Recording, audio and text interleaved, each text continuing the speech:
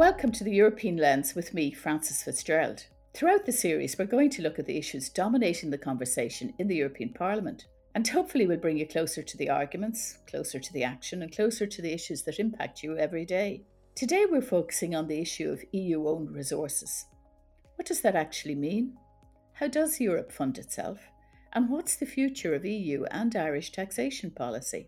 Later I'll speak to two MEPs, experts in EU taxation, Lidia Pereira and Tang. We'll also get the perspective of the Irish Minister for Finance, Paschal Donohoe. But first I chatted to Dan O'Brien, the well-known economist. Dan, to kick us off, could you give us a bit of background on the EU budget and how it impacts member states? I think one of the big things to point out about the EU budget is just how small it actually is. That, in many ways, the EU is a sort of federal government. It does a number of things in how we govern ourselves in Europe. But most of those things, nearly all of those things, don't involve spending much money. The EU budget amounts to only about 1/50th of public expenditure in the EU. So it really is very small. And I know that, people who watch the European Union closely, it's always a big, long debate and discussion about how the EU budget is agreed and who gets what and who pays what.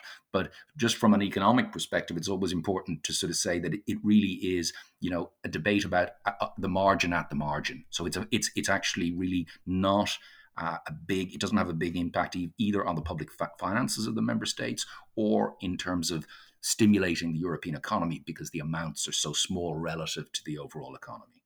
Dan, how does this new emphasis on the debate about own resources, how will this change the approach to tax in Europe? Well, if the EU continues to integrate further and if the member states give greater powers to Brussels that involve spending money, then money will have to be raised. And we saw that over the summer when the Pandemic Recovery Fund was agreed. And this raised questions about how money would be raised to pay for this. And a really big breakthrough in the history of European integration happened in the summer when it was agreed that the EU institutions would borrow money collectively on behalf of the members, because up to now, money spent by the EU institutions was raised through, as you mentioned, own resources. That was the institutions would take a little sliver of the VAT collected, the value-added tax collected in each member state, and it would take most of the import taxes from outside the EU that what's levied on goods coming from, say, the United States or China. That when there's an import tax on those coming into the EU, most of that money goes to the EU. Question now is how to change that. My own personal view is that taxation should be transparent, and it's the really complex way that these own resources are calculated is very far from transparent. Even European people with great expertise in European affairs struggle to get their heads around it.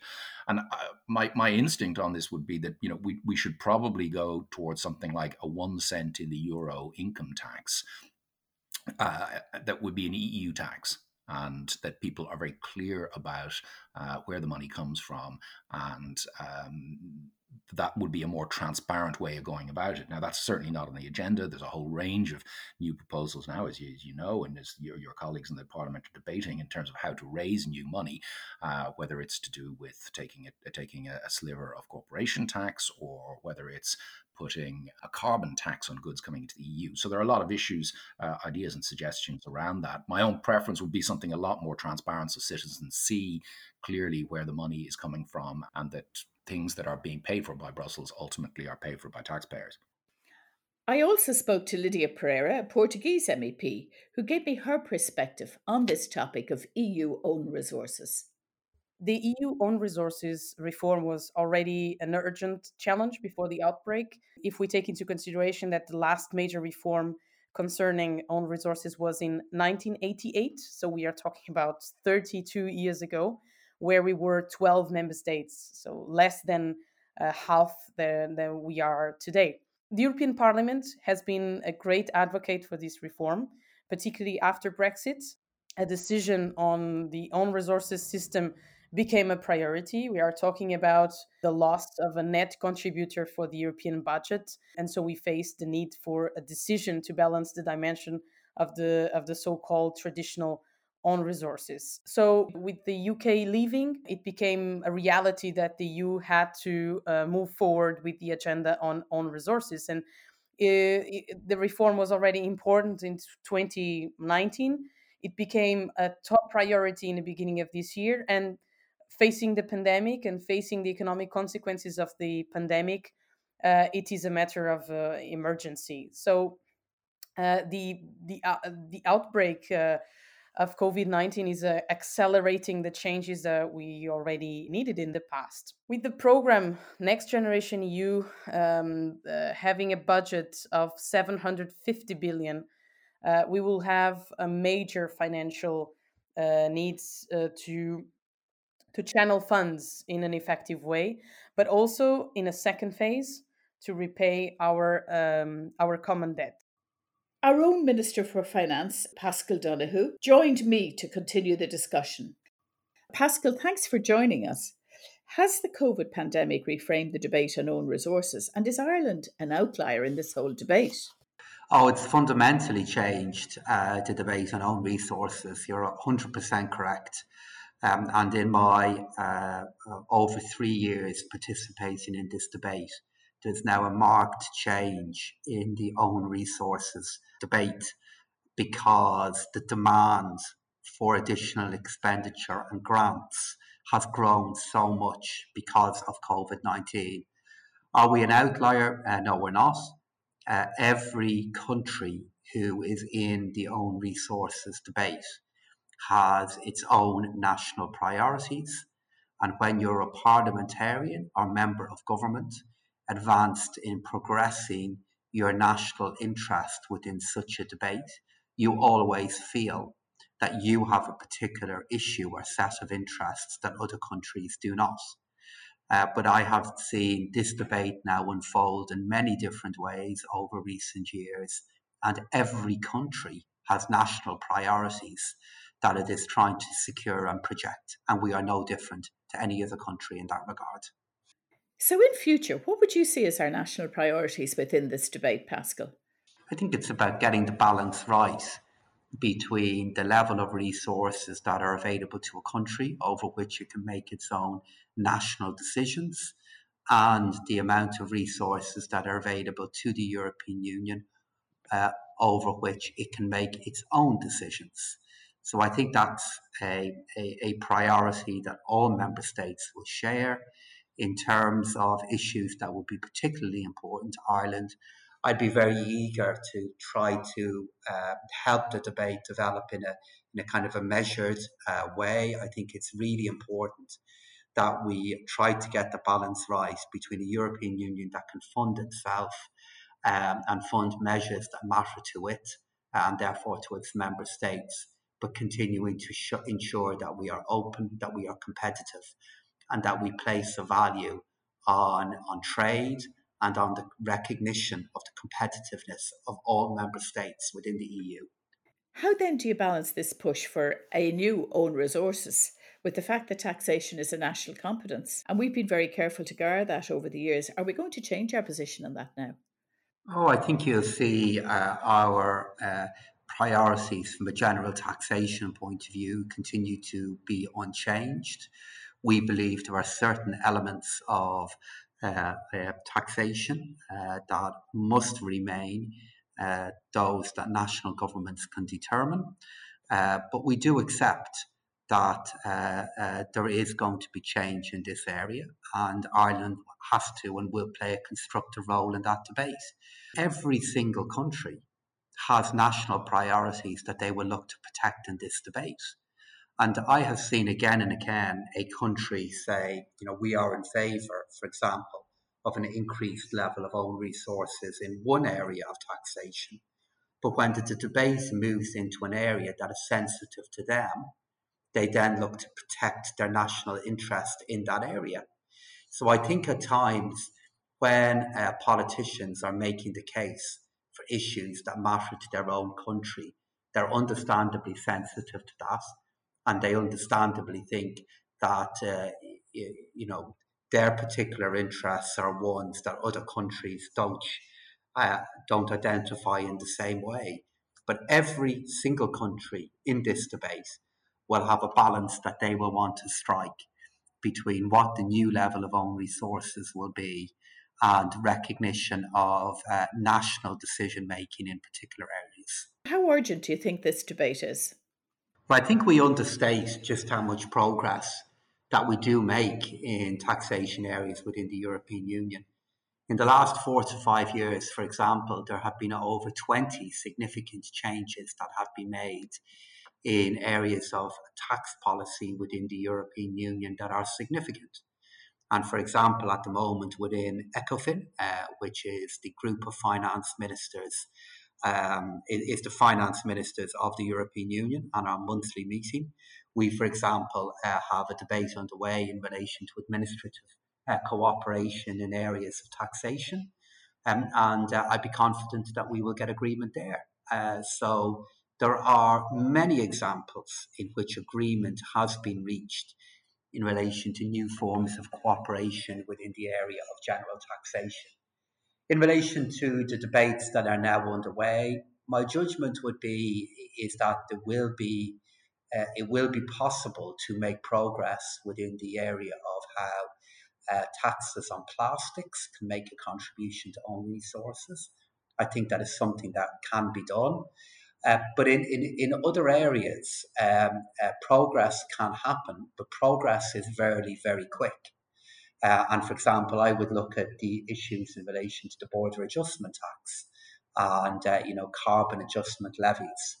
And even though this is a debate that's been underway for a while within the European Union, I think it's fair to say there still isn't sufficient clarity regarding how a new form of taxation like that would be introduced without significantly undermining forms of global trade that the EU participates in. And I think, for example, they are still really critical areas that need to be teased out. You've talked about how countries look after their own interests. Is there any chance of agreement, for example, in the coming year on digital tax or the other taxes? Well, what I think member states look to do is try to get the balance right between areas of kind of very pure national interest and then other areas in which they believe their national interests are met through enhanced European cooperation, which in turn they also believe bolsters and strengthens the European interests and the European Union. So I think member states are always looking to get the balance right. In the area of consolidated tax base in corporate taxation, there are many, many countries who have concerns in relation to that. And I see those concerns being shared quite regularly. In relation to digital taxation, I do believe that the way in which we tax global companies is going to change in the coming 12 to 18 months. And I believe change will happen on a global level in relation to that.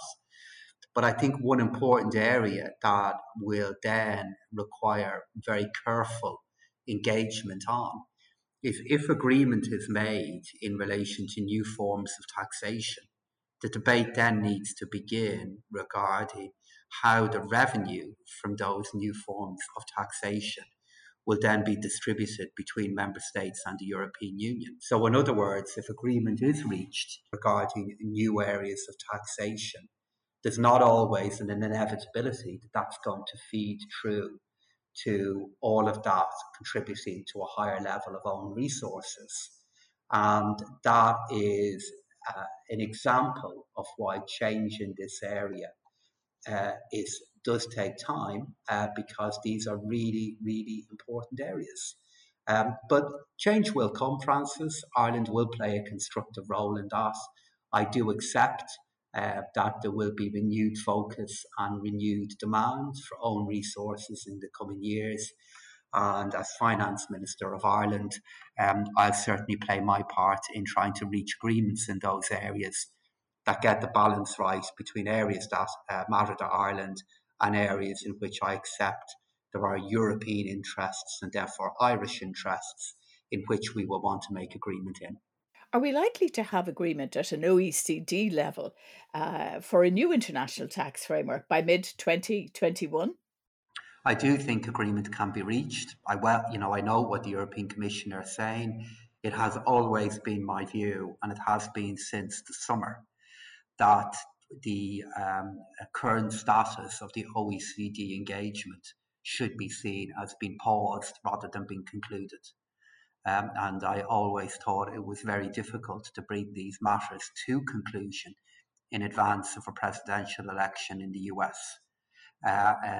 So I do believe that once that political process has concluded, there will be a window of opportunity in which it is very possible that agreement will be reached within the OECD. I also spoke to Paul Tang. He's been a vocal critic of Ireland's approach to taxation over the years. I think Ireland, but not only Ireland, in all fairness, but Ireland is seen as one of the pirates in Europe. You come into another country and steal the tax base of other countries. Ireland is not alone in that. I come from the Netherlands, which has a similar reputation, and in the European Parliament, it becomes very clear what the reputation of the Netherlands is, how my colleagues look at the Netherlands. But the same holds true for Ireland. More formally, it's put like Ireland enables aggressive tax planning. But okay, that boils down in the eyes of the general public as you're being a pirate and stealing tax base from others. I don't hold back because I come from a country with a very similar reputation. Small jurisdictions that engage in a form of tax competition that is damaging the world. That means that some of the big corporates, not all big corporates, but some of the big corporates hardly pay taxes, much to the favor of their owners. But also, it also means that the wealthy can hide their wealth in jurisdictions that don't share information. Recently, I read it's not even about the 1% of the richest; it's the 1% of the 1% that benefits from these tax constructions. They own half of the wealth that is hidden in jurisdictions like Bahamas and Bermuda. What would you like to see changed? Quite a few things need to change. First of all, we need to tackle tax avoidance as much as possible. And the European Parliament is the only European institute that dares to speak the names of those countries that are not to be mentioned. It's Ireland, Luxembourg, and the Netherlands. We need to tackle the aggressive tax planning in those countries. That's instrumental for cracking down on tax avoidance. Second, we need a structural reform. For example, the corporate tax system is completely out of date. It comes from the start of the 20th century. We're now living in the early 21st century, and globalization and digitalization have outdated the system. So we need a reform. Part of that reform can be done within the OECD, where it's, for example, the discussion on minimum effective tax rate. And third of all, I think what we need right now, we're in double jeopardy. We need to recover from the COVID crisis, and we need to move towards a sustainable society. So that means that we need to do everything to accomplish this twin assignment, and greening the tax system will be part of that. If we fast forward 3 or so years, what's the issue going to look like?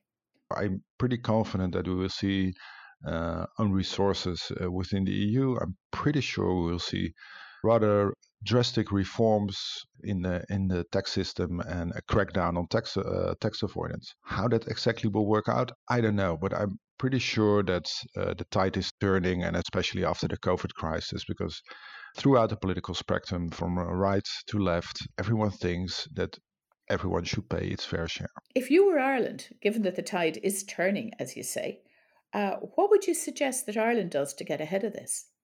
I think Ireland is in so much better condition that it doesn't need to rely on tax avoidance.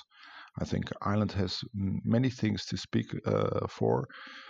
And economically, that means you're English speaking, you're well located, you provide access to the EU, so you will be perfectly capable to keep that role without tax avoidance. Back to Dan O'Brien and looking to the future. I asked him how he sees the debate around own resources developing. This is a really big one for Ireland, of course, because of the importance of the multinational sector here, which pays a huge amount of corporation tax and funds so much government expenditure in Ireland. My own view has always been that we in Ireland tend to exaggerate the threat to Ireland over this.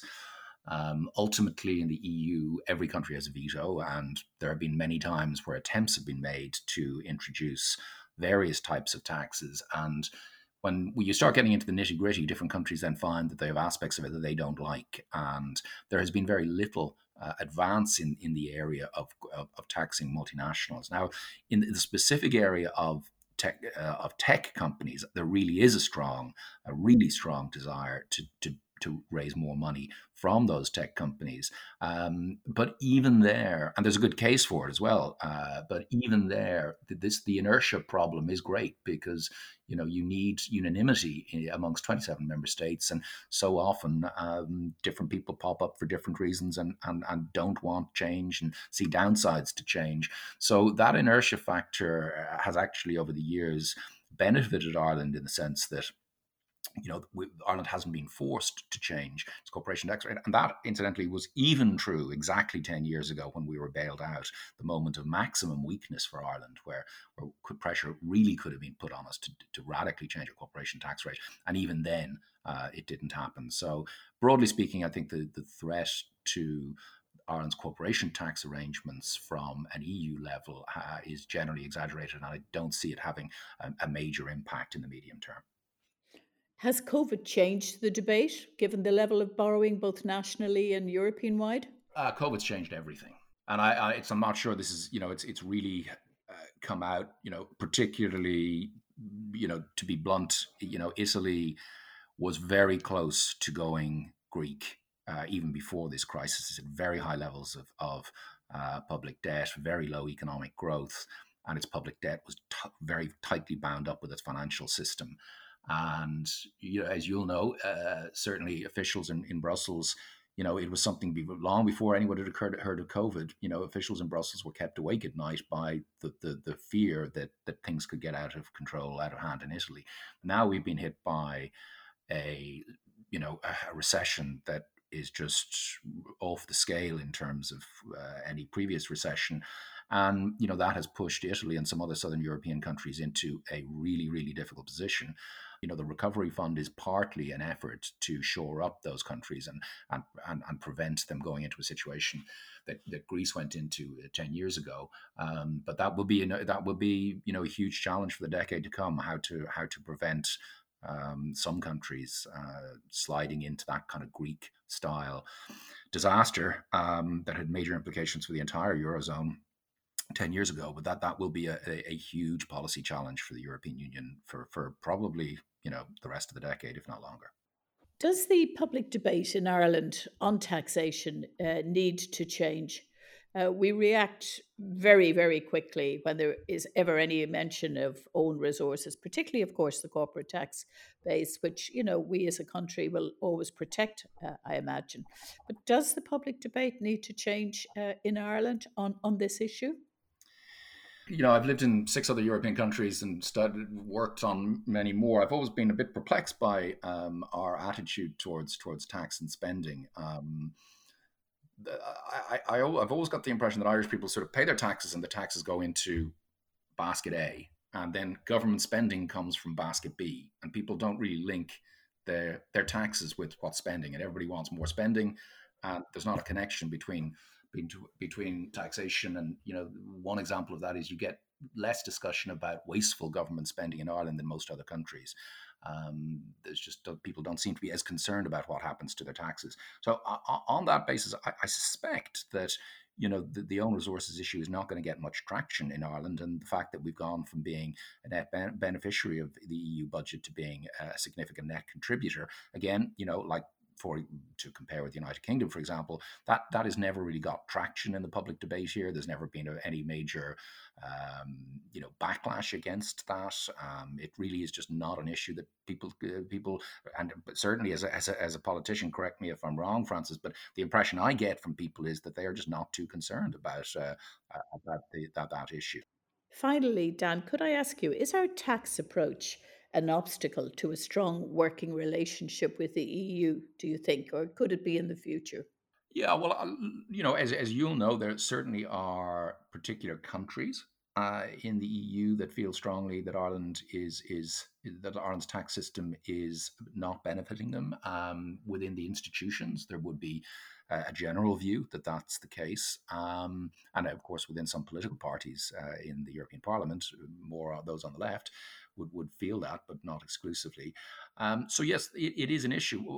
I personally think it's overblown. I often point out to my friends and colleagues in Paris and Berlin, German and French corporation tax revenues are doing very well. There is often a perception in those two capitals that they are losing out corporation tax revenues to pay for their hospitals and schools because of something Ireland is doing. But I always point out, let's just look at the facts.